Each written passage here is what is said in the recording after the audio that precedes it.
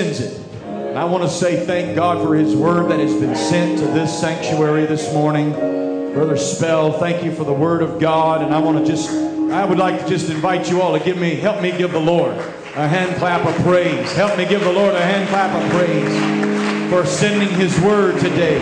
And let's thank Him for the prosperity in the thing which He has sent it for. In Jesus' name, praise God. Blessings poured out, shaken together, poured into our lap.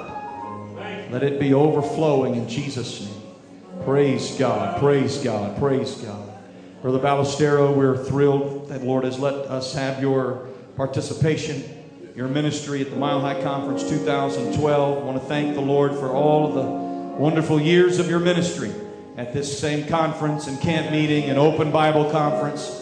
Many, many years past.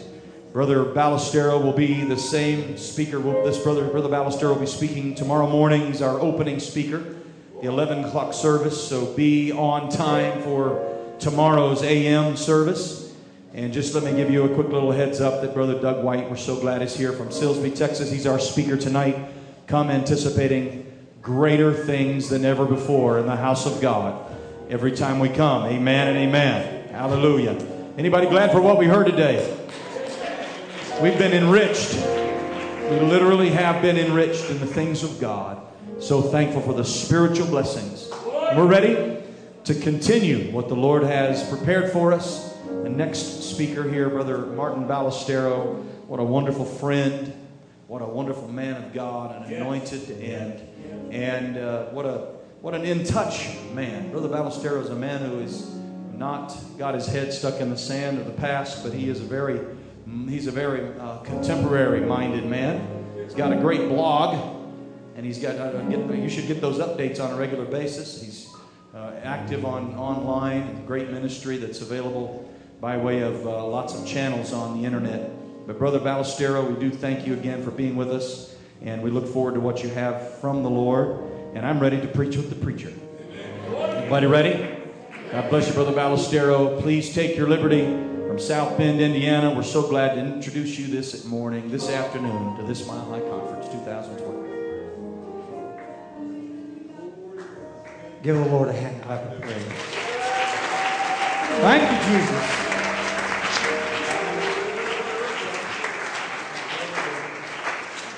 Praise the Lord, everyone.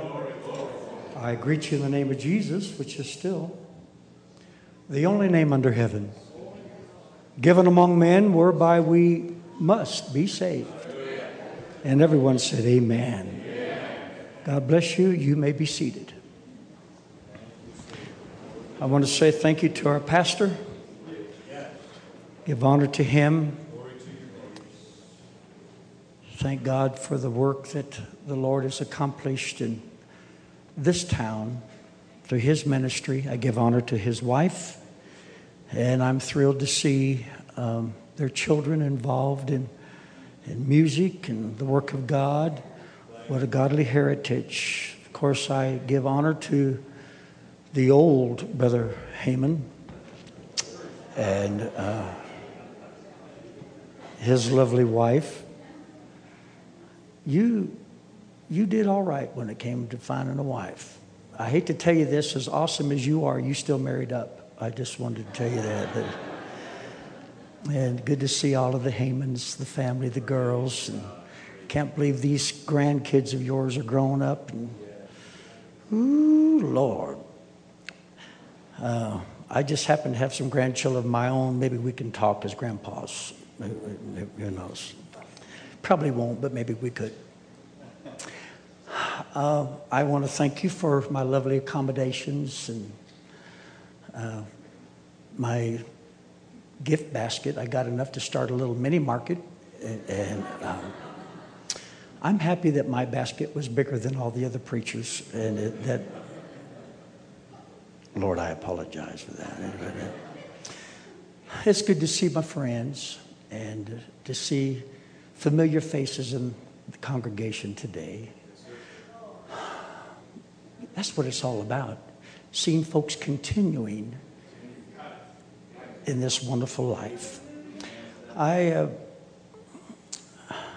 I'm honored to be on the same ticket with such honorable men of God, such anointed ministries. Get to hear this beautiful singing and music. I tell you, folks, it don't get any better than what you got going on just right here. That's what I'm talking about.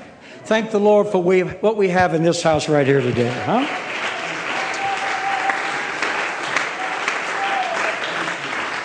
Praise the Lord, God. I listened to Brother Koppel. Well, let me not talk about my brother-in-law here today. Let me just strike that and I'll talk about somebody else. But we are blessed today to hear the word of the Lord that we've heard. And thank you, Brother Spell, for minding the Holy Ghost. Do you know that I sat there blown out of the water listening to him preach because I counted at least 14 times he's crossed paths with what I've got to talk about today. Kind of like the story about Brother Minnesota Fats. I know some of you don't know who Brother Minnesota Fats is, but he was a professional pool player. Maybe he hasn't preached in this church, I don't know. But I listened to Brother Arnold one time preaching, and he told the story about Minnesota Fats was in a world championship pool tournament of some kind, and his opponent had a run on the table. And the guy in the corner with him said to Mr. Minnesota Fats, he said, when the guy got done, he said, he didn't leave you much. Minnesota Fats got up with his cue stick and walked around the table a time or two, and he looked at everything, and he looked at his old buddy and said, he left me just enough. So Brother Spell didn't leave me much today, but he left me just enough. And so that's what we're going to go with today. Listening to him preach is kind of like watching a guy drive a sports car or a race car of some kind. And he's taking you for a ride. You ain't never ridden that fast before. He don't even breathe when he preaches. If I could preach that fast, it'd kill me. So crawling out of the car with him and getting in the car with me is like riding in the family minivan. We just kind of running the shuttle service here today. We'll try to get you from point A to point B, and I'll watch out for the chuck holes. How many going to help me preach a little bit here today? Now, I will never stop. In deference to time, he took so long, I got to hurry on here. So,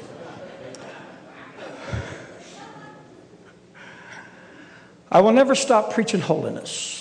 And I will never stop preaching separation from the world. But here's what happens to some people, is that they hear preaching about godly living and carefulness. And we're living in a very careless generation. But people who try to be careful realize, ooh, I need to be even more careful. It's just like the folks that read the Bible, start reading the Bible, realize I need to read it more.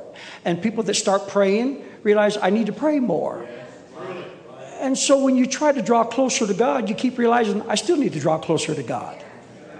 And the day you feel like you have arrived is a pretty sad day in your Christian experience. But my problem as a pastor came to a head when I was very young. I went to hospital to pray for a woman in her 80s that looked like may never come out of the hospital. And she confided in me that she didn't know if she was going up or down.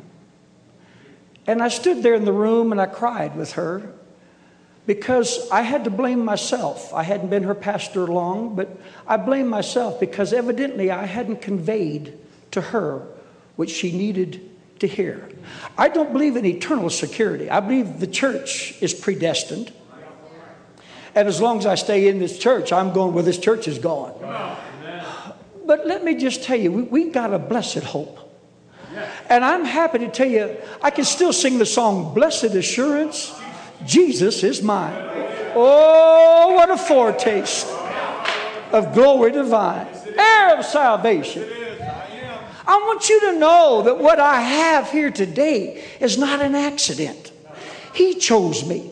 He put His Spirit in me. All right?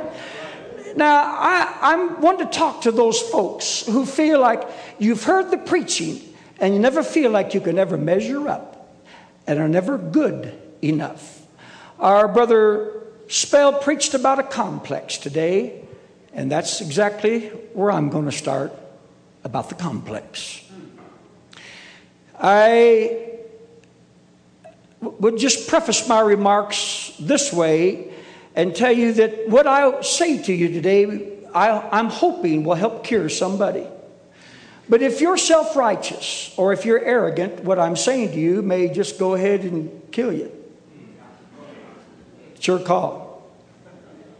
I am speaking on the subject of imagined ugliness disorder. And what got me thinking along these lines is I read about a woman who had 17 plastic surgeries because she wasn't happy with how she looked, and she kept trying to improve on her looks. What is sad is that the end result was not really what she had originally hoped for. And there are some people who are never happy with how they appear. This imagined ugliness disorder is also known as body dysmorphic disorder, or BDD. What you see when you look in the mirror is not the same person other people see when they look at you. There are some folks that I know that I think they're drop dead gorgeous. Women I'm talking about. And I mean that in a good Christian way. But when they look at themselves, they see, oh, I'm overweight, or my hair. And we always have this reason why we don't like to look in the mirror. Some of the symptoms of the imagined ugliness disorder, or BDD, is the avoidance of mirrors. You don't even want to look in the mirror. You have to fight depression. There's low self-confidence or self-esteem. Excessive grooming. Skin picking. They have sores and red marks and scabs on their skin, their arms, their faces, their body. They pick. And we have in our family, in our extended family, folks that don't even include themselves in our family portraits and family pictures, much to the pain of other families, because the person who didn't want to be in there sees themselves as this ugly person. And if I showed you a picture of their face, you'd say, oh my word, they could put their face on anybody's magazine. It's gorgeous. And yet they see themselves as something less than desirable, less than perfect. Here I would show you Sister Nicole. This is before and after plastic surgery. Most of you do not know what it's like to read about or see these people, so I have their names included here. If you wanted to type in a Google search before and after plastic surgery, these are the pictures that come up. Joan, before and after surgery. Jocelyn didn't have a good day. Before and after. Donatella tried to improve herself. The world's first supermodel. And trust me, the after picture is the nicest of the after pictures that I have found. Janice. Nikki didn't help herself. Melanie didn't need to do it.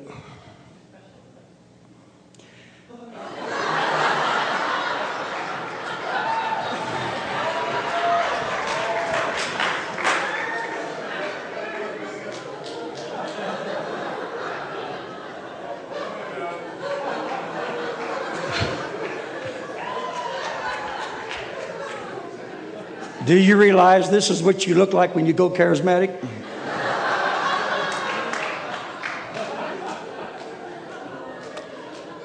Michael thought he was improving himself.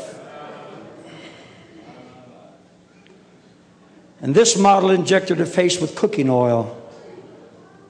And that's what happened. Priscilla, leave it alone, girl. Now, these people were not pleased with how they looked on the outside. And yet, sitting in this congregation, no doubt, are people that are not pleased with how they think they look on the inside. It's possible to be living for God and never feel like you're worthy, He loves you. And somehow we go through life with an attitude that we never measure up and we're not desirable in His eyes. I want to tell you that when I got married 47 years ago, that's what I'm talking about, baby. Yeah. My eyes fell in love with what I saw. Oh, thank you, Jesus. Now, when I look at this girl 47 years later, I'm not trying to see in her the girl I saw 17 years ago. To me, she's even more beautiful now.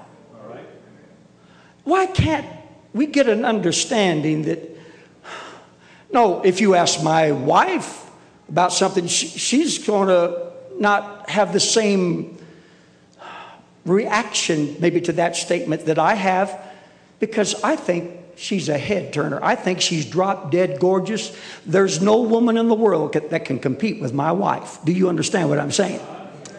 In my heart, in my eyes.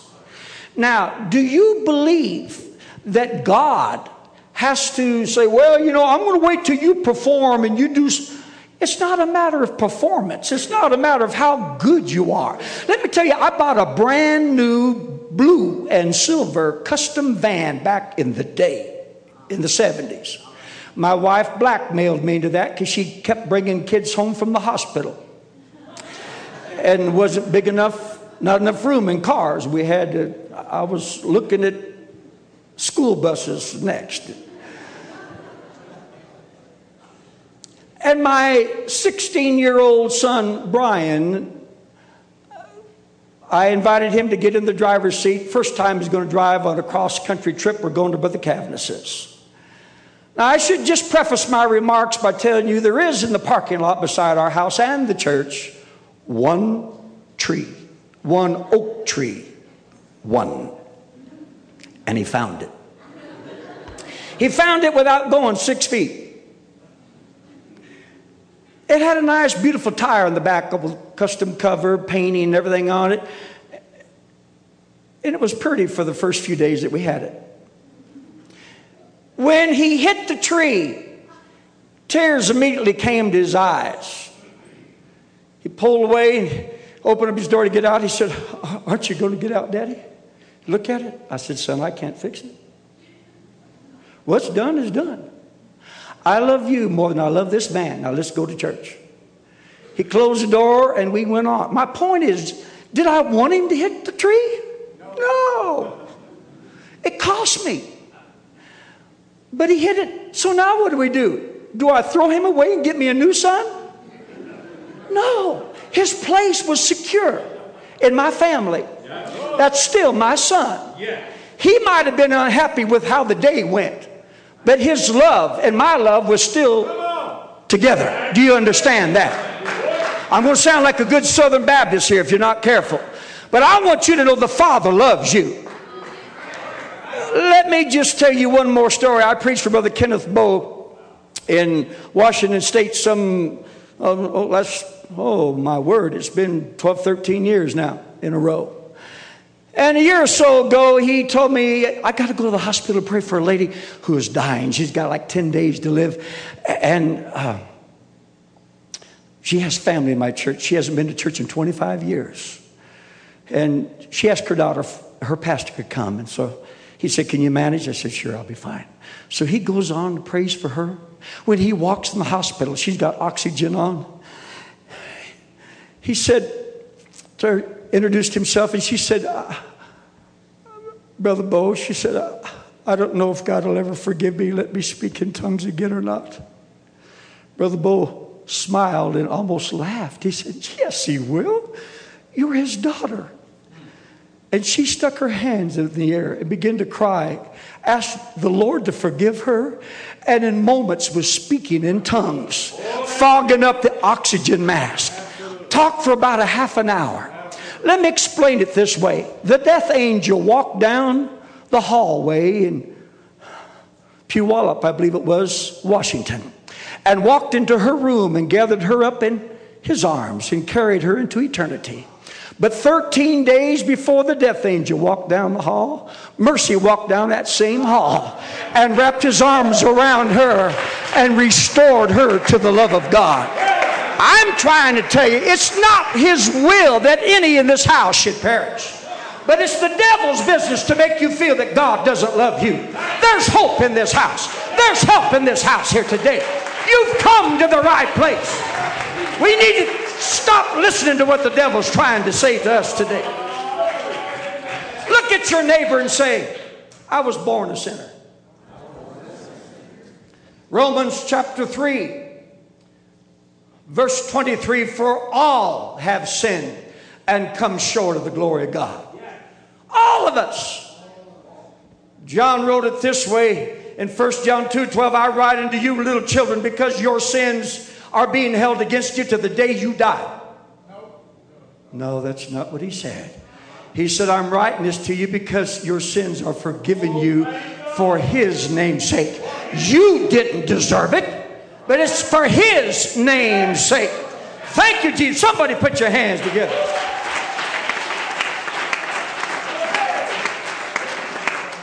Now, there's two different kinds of guilt. There's the godly sorrow that leads men to repentance. Let me paraphrase a little scripture here. No man can come to the Father except the Spirit draw him. I'm just going to say it that way. Imagine a cowboy with a lasso, and he throws that around you and he pulls you to him. That's kind of what the Holy Ghost does. That's what the Spirit does. It draws you. It's the goodness of God that brings you to a place of repentance. You don't get to pick and choose. When you stand in the presence of the King, he holds out the scepter. That's how you know you're welcome in his house. So my point is, when the Spirit begins to draw you, that's God holding the scepter out in your direction, saying, it's okay for you to come. I have a problem with these people waiting until they're ready to die and laying in the bed in the hospital and then decide it's now time to get right with God. He picks the time. He picks the place. You may be driving an 18-wheeler. You could be going to your grandma's house. You could be driving a golf cart. I don't know what you're doing. It could be washing dishes, vacuuming, pushing a hand truck in a warehouse. And all of a sudden, hot tears start coming down your cheeks. You don't know where that came from. That was God trying to draw you. I'll give you a heads up. Pull your car over to the side of the road. Shut the motor off if you have to and lift your hands in the air. Why? Because God is beginning to draw you. Now, there was a preacher got a Holy Ghost in a revival that I was preaching for my wife's uncle in Grand Ledge, Michigan years ago. His name is Rickard Strawcutter, or Rick Strawcutter. And he'd been pastoring about 17 years, and he invited me to come and preach for him one Sunday afternoon. So I went to preach. And they had a little brunch. And it was a beautiful plastic, I don't know what it was, but coated plates, just a pattern of some kind, matching cups or glasses, and black plasticware, cloth napkins. It was very nice. It was a brunch, just a little cereal. You want some pastries and coffee and orange juice or something. And then we would go have church and then go out and eat a nice meal. The next time I come, there's Old Country Roses china. There's crystal goblets, cloth napkins with napkin holder rings, salt spoons. Hold up your little finger when you say that. there was tapers, or for the benefit of you gentlemen, candles burning. I'm talking about hoity-toity stuff. I took my thumb finger and I thunked, there's your good word, I thunked on the plate. And I said, hey, girl. She was raised in my wife's church.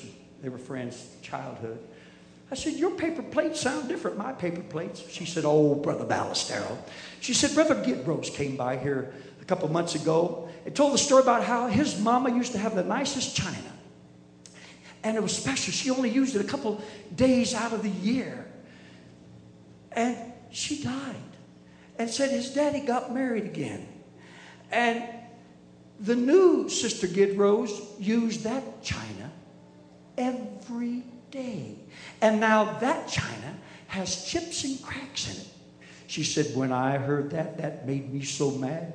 I told myself someday there may be a new Sister Straw Cutter in this house, but when that old girl gets here, there's going to be chips and cracks in this china. She's going to have to get her own china. Now, my point is, for all of that, when God chose you, He didn't try to put you in the china cabinet. He wanted you to be on the table. He wanted you to be of use and service. It's the devil's business to disqualify you in your own mind and make you feel like you shouldn't be doing anything for God. But He didn't call you to sit on that pew. He didn't call you to sit there and just look at what else everybody else was doing. He wants you to be part of His kingdom. Can I get a witness in something? Then there's another kind of guilt. It's the kind of guilt, it's condemnation and accusations from the devil, who is the accuser of the brethren. That's his job title. It says right there, devil, accuser of the brethren. And he walks, some of y'all have been helping him out too, though. He walks around and points fingers at everybody who's not doing right. Some are never feel forgiven. As a young man, I know what it's like to repent seemingly 100 times for the same thing over and over again. Now, I hadn't killed anybody. Wanted to, but I hadn't. And in case you was wondering, this is a clock, so I can find out what time I'm going up here. Don't mean much, I just got one. Now, I hadn't done drugs. I didn't smoke. I hadn't been immoral. Didn't drink. I stole a car one time when I was 14. Made it 2 blocks downhill. Had to pull over and stop it, though, because found out it didn't have a motor in it. America's dumbest criminal right there. I've repented over and over and over and over for the same thing. Now, I'm not trying to preach to you something I found out of a book somewhere. I'm preaching to you from what I had to survive as a child in the house of God. Having the best daddy and mama a kid could ever hope to have, I still had to get this for myself. And here I am down on my knees crying and snotting and bawling and praying. And I'm not criticizing that. That's still one of my favorite ways in the whole wide world to pray. It feels like my spirit gets washed. But I heard about 60 men walking back and forth, and they're stomping and they're praying. And the Holy Ghost is, powerful. And there's a roar going on in the men's prayer room. And the pastor's kid is down there service after service fighting for his life. And one day I got tired of it. I was about 16. I said, God, how come I can't feel what they're feeling? Why am I so bad that I can't feel that? How come I can't enjoy that level of living for you that they're enjoying? Oh, if they said live for joy, I could do that. I could run the aisles like everybody else did. But I had never danced on my own in the Holy Ghost. I had never been lost in the Spirit. I had never got drunk in the Holy Ghost. And I see all these other people doing it. So I'm thinking, well, what's wrong with me? Am I so horrible that God... Am I this horrible person that God can smile at me enough to even let me feel what normal folks are feeling? So I said, God, just one time, I'm not going to beg you, But one time, for me, I'd like to feel what they're feeling. Would you do that for me? Just one time. That's all I ask. It didn't happen that week. Didn't happen the next week. But the third week, I came Sunday night. I come to the door of the prayer room. I opened the door, and I stood right there just a second. And I just started doing me a checkup. I mean, before we get in this race, I'm going to have to make sure when you're learning to fly airplanes, you got to do your little checklist before you get that sucker off the ground, because it's muy importante. Muy. And I started doing me a checkup. Got to my eyes, and they started crying. Felt my nose kind of almost tingled. My lips started to stammer. My hands went up in the air. My feet started coming up off the ground. I let out a whoop that would have made the whole Cherokee Indian Nation proud of me. I started doing the stomp, the hucklebuck, the hoochie coochie. I did the twist again like we did last summer, baby. I had never danced in the church or out of the church, but I started dancing and talking in tongues. And when the men saw the preacher's boy getting the blessing, a roar went up. And the ladies praying upstairs heard the men's prayer room shift gears. And you could hear this. Upstairs, the women are shouting. For 2 hours, there was a shout in the house, all because one teenager made a transition from over yonder to feeling the glory of God, to feeling forgiveness in his own life. I'm telling you, you can be the key to revival. You can be a key to a move of God in this house. Somebody put your hand together. Know this, that there hath no sin or temptation taken you, but such as is common to man. You're not the first one God ever had to deal with. That dirty devil will tell you, you need to do that. And then you do it. And he said, oh, you shouldn't have done that. Now there's no hope for you. Sit down, it ain't that good. I took about 70 of our people to a fellowship meeting one time. And I don't want to tell you where it is because I don't want to bring South Bend into this story. And a man from another state got up and he preached. He said, after you have received the Holy Ghost, don't you ever say one thing you shouldn't say. Don't ever do one thing you shouldn't do. Don't ever think one thing you shouldn't think or go someplace you shouldn't go. And I looked at 9 young married couples across the church on the second row. This was Friday. I knew they couldn't make it to Sunday without thinking something they shouldn't think, saying something they shouldn't say, doing something they shouldn't do, or going someplace they shouldn't go. Now, I know y'all got nothing but angels up here in Denver, but we just had common folk back there in Indiana. And the man is crying and preaching. Heaviness came over the congregation. Everybody started snotting and bawling.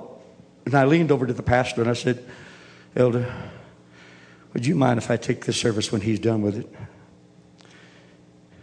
Pastor said, my God, I wish you would. He said, I'm a backslider.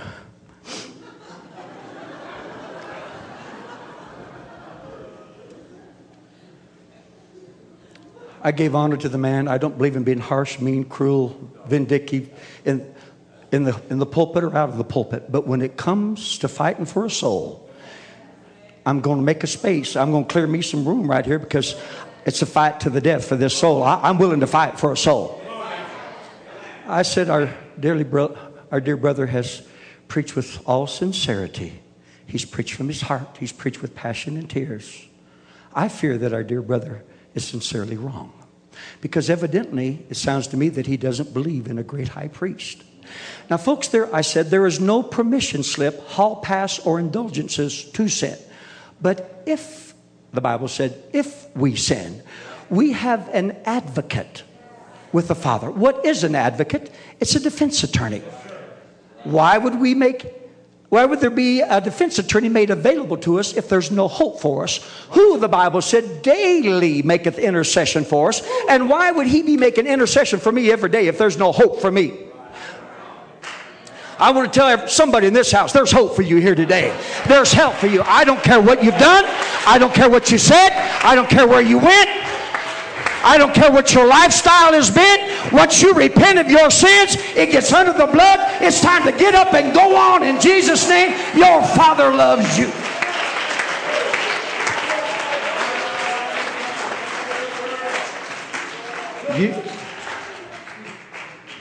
You may never feel that God could love you, so you don't want to look in the Word of God. You avoid the mirror, because every time you look in there, all you see is thou shalt nots, and you see scriptures that condemn you. So you look for love in all the wrong places. This lady went to our church named Barbara. She had a brother-in-law that backslid 14 times. Seemed like a lot.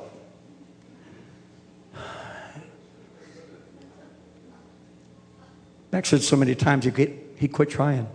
And if you're not careful, the devil will pull that same thing on you. I know of someone that backslid over 10 times and prayed through and jailed, and today is a missionary on the foreign field. I'm telling you, the devil will tell you there's no hope. But as long as he's alive and you're alive and your heart's willing, there's hope for you. You can come through with you. You don't have to die in your mess. Do you understand that? He got a stain on his hand that worked from some chemical. Getting ready to go to lunch, he couldn't get it washed off, and so he kept his hand in his pocket. Didn't look bad. He didn't want to show his wife and all that kind of stuff. Come back to work after lunch, and a machine cut him at work. Palm and blood gushed all everywhere, just spurted out. He got a shop rag and wrapped his hand. Somebody said, "Call 911. Bob's bleeding bad." He said, "Don't call 911. Take me to Med Point. This little medical places around town. You go in, you get stitches. They could even fix a broken bone, do an x-ray or something." They said, "Well, how bad is it?" He got the shop rag and he tried to wipe off the blood to look at the gash. And when he wiped off the blood, he started shaking and crying. And he dropped to his knees and stuck his hands in the air and started repenting and began to talk in tongues. Somebody said, "Call 911. Bob's crying. Bob don't ever cry." And he stopped talking in tongues long enough and said, "Don't call 911. They said, "Well, why are you crying?" He said, "Because when I wiped the blood away, the stain that was on my hands is gone. And the Lord showed me that His blood is able to wipe away the stain of my sins. That's why I'm crying." I'm happy to tell you that the blood of Jesus Christ is still working. The blood still works. The blood still works. Put your hands together.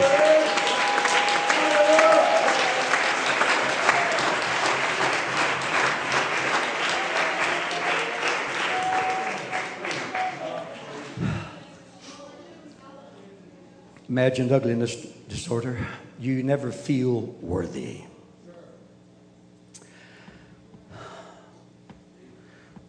I might be ugly, but I'm not ignorant.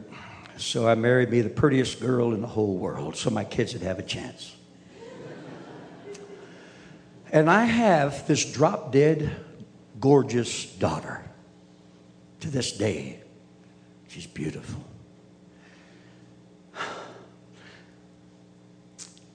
Her hair was fixed, as my wife called, Shirley Temple curls. And she had a little Martha miniature dress with about 19 can-cans. I'm exaggerating slightly, I'm sure. Anklets that had so much lace on them, it was pitiful. And little white patent leather shoes, a matching white purse. We had 4 sons and 1 daughter. My wife was making up, putting what she would put on 4 daughters, going to put it all on that one girl right there, penalized her. Marisa was about 4 and she wanted to go to Ben Franklin's. And if you lived in the Midwest, you would understand it's a little 5 and 10 cent store. So she wanted to go with me. And I said, "Okay, baby." Just before church. She's all gussied up. And we get in the store. She says, "I got to pick up a few articles, some chalk and another eraser or something for my chalkboard." She said, "Daddy, can I go look at the toys a minute?" I said, "Well, you stay where Daddy can see you," which was kind of an empty threat because we were the only 2 in the store besides the grandma that knew us up at the counter. And she walked over to the other side of the aisle, and the aisle was only like 4 or 5 feet tall. I could look over and still see my girl. And in less than 2 minutes, she was right over there with me. Oh, Daddy, look at this. I've always wanted one of these. Look at this. Oh, I've always wanted one. And it said $4.99. And then she held it back to her tummy and she said, Daddy, I don't want you to buy this. I have money. I can buy it myself. I just want to know, is it okay if I buy this? I said, you have money? She said, oh, yes, sir. I said, well, show Daddy how much money you got. And I held out my hand, and she dumped her little purse upside down, and $1.17 fell in my hand. And she smiled and said, see, I told you I had money. I said, you do? I said, when you go to the counter, you give it all to that lady there, okay? And I kind of nodded to the lady, and she saw what was going on. So Marisa goes over to the counter, and she pays her money. The lady staples a receipt on it and thanks Marisa. And Marisa thanked her. I said, now, baby, you stand right outside that glass door. Just a second. Daddy will be outside in a minute. So she stood outside the door, and I walked up the counter, and the old grandma said, Reverend, that'll be, and she told me how much money I owed her. My point being is that after my daughter paid all that she could pay, it still wasn't enough. And the Bible says when we have done all that we can do, we're still to say, I'm an unprofitable servant. It's His grace that makes up the difference. You can't deserve this. You can't earn it. You don't qualify. You're not perfect. Neither am I. When I've done all I can do, I have to fall on His mercy and say, God, I need you to make up the difference in my life today. Can I get a witness? You never feel good enough. You never feel like you measure up. Man went to our church, almost seemed proud of the fact that he'd never received communion in 50 years because he wasn't worthy. Well, hello. None of us are worthy. Read your Bible, then, Mr. Scholar who wants to exempt himself from what the Bible requires. He accounted us as being worthy. That's the only way I can fit in. It was a Monday morning, about 7:30, and I'm reading a book written by Brother Lamore, Brother Louis Lamore. I had already killed 2 people, and I was ready to get in another gunfight.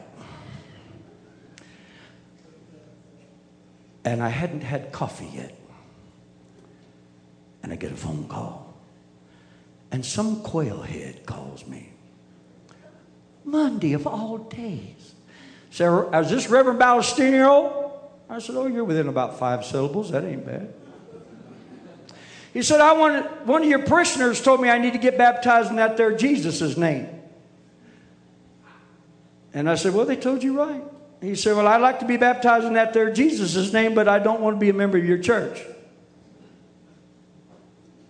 I'd already killed 2 people that morning. I still hadn't had coffee, and I got this to deal with. I said, well, tell me, if I take the time to baptize you in Jesus' name, why wouldn't you want to be a member of the church? He said, because I'm an alcoholic. I've always been an alcoholic. I'll always be an alcoholic, and AA is my church. I said, well, if AA is your church, have them baptize you. He said, they don't baptize. I said, well, why wouldn't they baptize? He said, because they're not a church. Well, when you pastor in a Catholic community, you have to speak in terms that Catholics can understand. I said, bingo.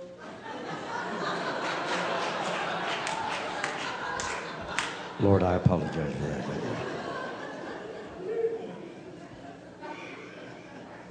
I said, meet me at the church at 9 o'clock. And I have a lesson that I would like to teach you before I baptize you. So we sit in a Sunday school classroom, and he's on one side of the table, and I'm on the other side of the table.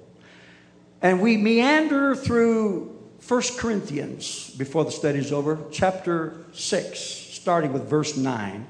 And it lists approximately 17 things that God says, if you doing this, you go into the bad place. Liars and adulterers, and all kinds of people that do horrible things. And then it said, nor drunkards. And I stopped. I said, uh-oh, Bob, do not pass go, do not collect $200. You go directly to jail. I closed my Bible. I said, well, that's the end of this Bible class. There's no hope for you. He said, hey. Would you highlight that in my Bible? I said, well, sure, but it won't do you no good. You're going to hell.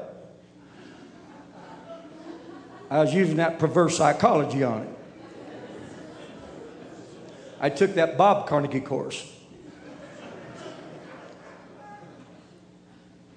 He said, well, what am I going to do? I said, that's up to you. I said, but before you make your final decision, I'd like to point you to verse 11. And such were some of you. But now you're washed. Thank you, Brother Spell. Now you're sanctified. Now you're justified in the name of the Lord. That's baptism in Jesus' name. And by the Spirit of our God. That's the Holy Ghost speaking another tongue. I said, let me show you the difference between an AA meeting and an apostolic church service. At AA, a guy stands up or a gal stands up and says, hello, I'm Bob. You've had a lot of folks go there, I just tell you.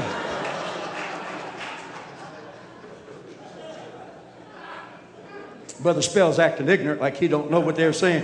They're saying, hi, Bob. Yeah. You say, I've been an alcoholic for 17 years. It's almost like you're bragging on it. But at an apostolic church service, if we ever get a chance to testify, we're going to say something like, 17 years ago, God delivered me from alcohol. I'm telling you, He can do it in one night. He can do it in one day. I don't care what your addiction is. He is able to deliver you. And he who the Son has set free is free indeed. He's free, showing up. It's possible for you to believe you disqualified yourself. You feel like your usefulness to God is over. Feel like your mistakes were too big. Oh, I know, that's okay. Just let me sit right back here. God don't want you to spend your life just sitting right back here. Why did He put you in church? We may not all be preachers. Bless your heart, there's something we can do in the kingdom of God. Can I get a witness from somebody? Okay, you trashed Abraham, let me trash him. If Abraham, this is very close to blasphemy what I'm getting ready to do here. I'll try to be very careful. But judging by today's standards, Abraham lied at least twice about his wife and his relationship with her because he was afraid of his own life. By today's standards, he was guilty of child neglect and child abandonment. They would have thrown his hide in jail for a long stretch. Not only that, but he sent Hagar out in the wilderness to die, basically. When he shed of somebody, he shed of them. That's Brother Louis L'Amour saying, in case y'all need some education on that, all right? Then jump from Genesis then to James. Was not Abraham our father justified by works when he had offered up Isaac upon the altar? Say the word altar. Verse 23. And the scripture was fulfilled which saith, Abraham believed God, and it was imputed or counted unto him for righteousness, and he was called the friend of God. When was he called a friend of God? After he built an altar. You know how to become a friend of God? Build an altar. You know how to have a friendship? With a capital F. And friendship is when you come down here and you build an altar. That devil may tell you you're not worthy. Oh, look at all the horrible things you've done. You deserve to go to prison. You deserve to die. Yes, but I built an altar. And when you build an altar, that's how you become a friend of God. Can I get a witness from somebody?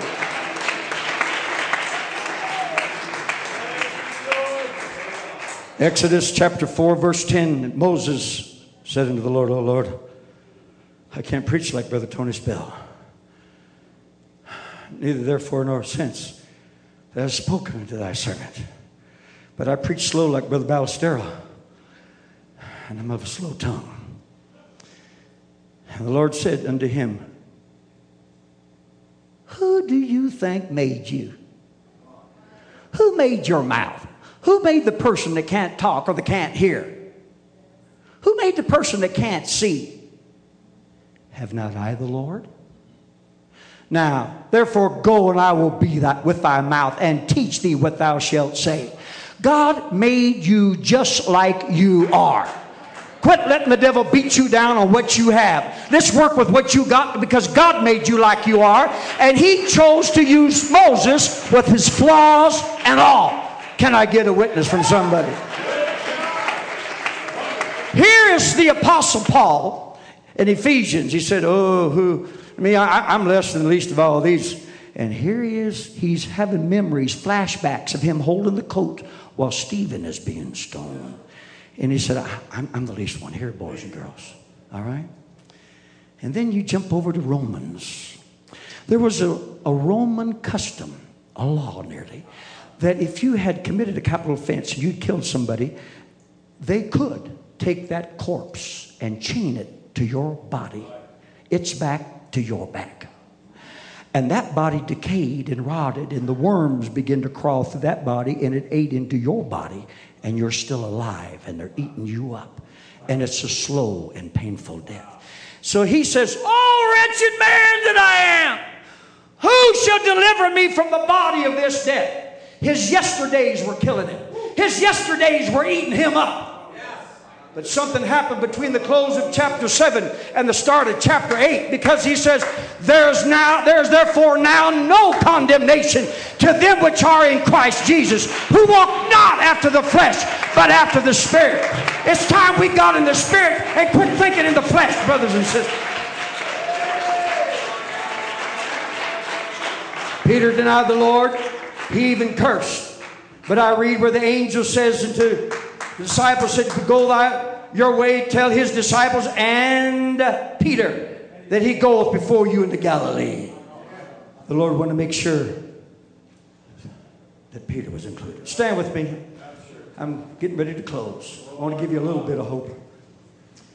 Looking back in the book of Hosea, the Lord said to Hosea, go down there on the street corner yonder and find a woman who stands on the street corner all night and marry her. And he did. The interesting thing was that he truly loved her. And you can tell by what he named his own babies that he realized that they weren't even his babies. And it ate him up, no doubt. One morning he woke up and Gomer wasn't in bed with him.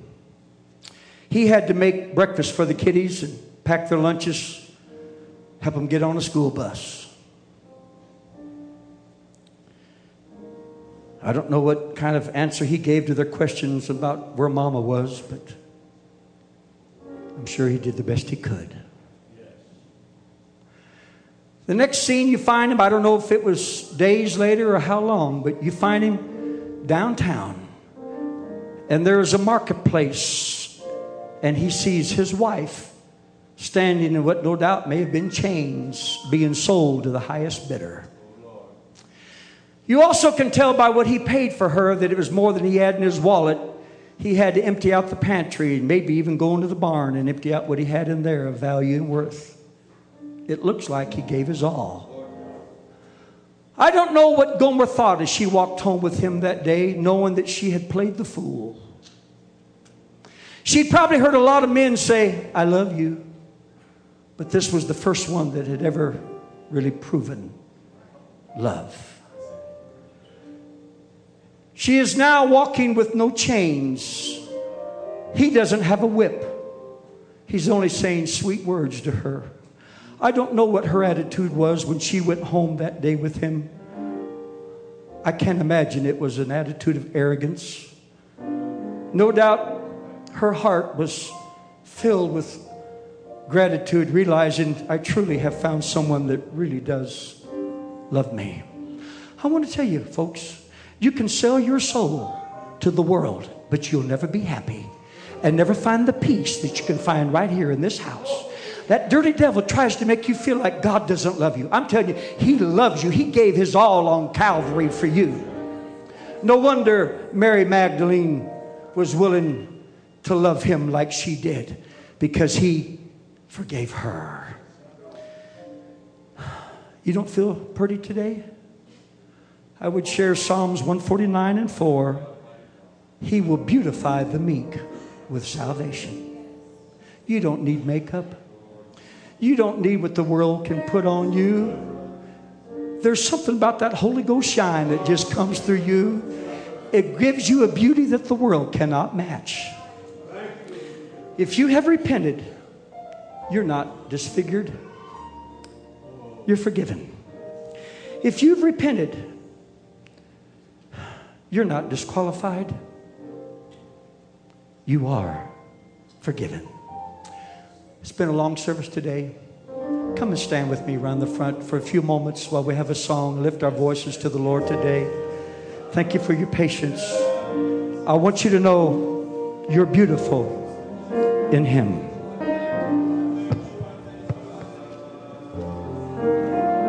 When I think about the Lord, how He saved me, how He raised me, how He filled me with the Holy Ghost, and He healed me to the uttermost. When I think about the Lord, how He picked me up, turned me round, how He placed my feet on solid ground. When I think about the Lord, how He saved me, how He raised me, how He filled me with the Holy Ghost, and He healed me to the uttermost. When I think about the Lord, how He picked me up and turned me around, how He placed my feet solid ground, it makes me want to shout, hallelujah, thank you, Jesus. Lord, you're worthy of all the glory, all the honor, all the praise. Makes me want to shout, hallelujah, thank you, Jesus.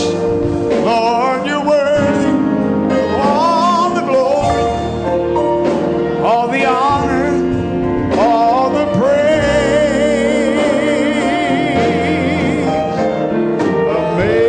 Amazing grace, how sweet the sound. Close our eyes and sing. That saved. Please close your eyes and let's sing. Save the wretch like me. I once was lost, but now I'm found. Was blind, but now I see. Amazing. When we've been there 10,000 years, bright shining as the sun.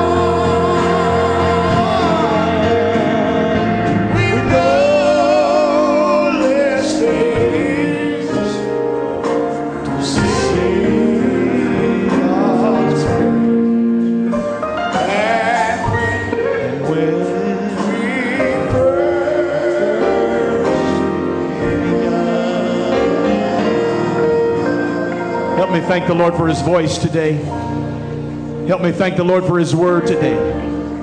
That's right. Go ahead. Help me thank Him. Jesus, you've been good to us. Thank you for letting heaven touch earth in this sanctuary today. Thank you for the ministering spirits, the Holy Ghost here today. Thank you, Lord Jesus, for the Spirit of God that is moving in our hearts. Thank you, Lord, for your angels that are ministering spirits in this sanctuary. Thank you, Lord God, for the men who faithfully delivered the word. Thank you, Lord Jesus. Praise you, God. What a privilege, Lord, to sit together in heavenly places. Thank you, Lord, for this first service. Mile High Conference. Hallelujah, hallelujah. Would you all be willing to say you've been deeply impacted and moved? The Word of God has been so rich today, so fulfilling, so satisfying to the hungry soul. Thank you, Jesus. Thank you, Jesus. Thank you, Jesus. Tonight we're in for a wonderful time in the house of the Lord. The prayer room is directly beneath this sanctuary in one of the classrooms that has been retrofitted for our prayer room. It'll be fairly well designated, open as early in the afternoon as you care to come. Service begins at 7. 7. Everybody say 7. The Lord's perfect number. 7 o'clock is when service begins. So prayer at 6:30 in the prayer room. We're having prayer room there so that we can save the space and prepare the space for the service that's taking place for the children in the youth center. So I want to just welcome once again the Reigert family to Calvary Apostolic Church that Brother Reigert has set up, and he is manning the AST booth. You want to stop by, take a look. Wonderful programs that are offered, and he can answer questions about Hope Corps as well. Any of you parents like to know more about Hope Corps? But Brother Reigert, we're glad your family and you are here, and Brother Reigert is going to be our evangelist for the children tonight in the youth center. So be sure you bring them ready for a wonderful revival service over there. We will be dismissing them right before the preaching in this sanctuary in the service tonight. So they can come right on into the regular service, right up through the preliminaries. Then we will have a special dismissal for children, and then they will all go out with the Reigerts. And we're going to just have a great time in the Lord tonight. Now, I have a couple of flyers up here that you might want to pick up tomorrow. There's a fundraiser at Applebee's. 10% off will be 10% of your bill will be donated back to the church. But this is not until tomorrow. Applebee's. Want to go ahead and get one of these? You can remind yourself. Bojo's is offering their 20% back on your bill to the church all the way through the 30th of this month. But you'll need one of these. Okay? And another place, maybe you've never visited, right behind the bank building, U.S. Bank, across Colorado Boulevard, right near Yale. There's a strip mall back there, and there's a restaurant called the Garlic Knot. And if you'd like to try them out, they're offering us 20% back on your bill as well as a fundraiser for Calvary Apostolic Church. You're welcome to go see them anytime throughout this week, is what I understand. Is that right, sister? All right. Thank you, Sister Sandra Vigil, for getting these together for us. Appreciate it so very much. So there's just some opportunities for fellowship as we're dismissed. Let's be back in the house of the Lord for prayer. Come early, 6:30, 7 o'clock prayer. You might want to be prepared for bad traffic, because around that time is when traffic kind of reaches a climax. You want to leave as early as you can so you won't miss any of the worship service. Isn't it great to have Brother Larry Carter here? Brother Carter, we're so glad you're with us at Mile High Conference this year. Amen and amen. We're in for such a wonderful time. Let me just finalize by saying it's great to have both couples who are responsible for the missions work in Roatan with us in this service and throughout the Mile High Conference. Brother and Sister Malone, Brother and Sister Jones, and their children. God bless them. So glad to have them here. Going to hear from them tomorrow night as we focus on Roatan missions. Tomorrow night's our missions focus, and our offering will be dedicated to the work of the Lord in Roatan, Honduras. In Jesus' name. God bless your God bless your lunch. And Lord bless your afternoon. We'll look forward to seeing you back here at the appointed time. God be with you. In Jesus' name. Have a good afternoon. We'll see you very shortly. Right back here for Mile High Conference service number 2. In Jesus' name.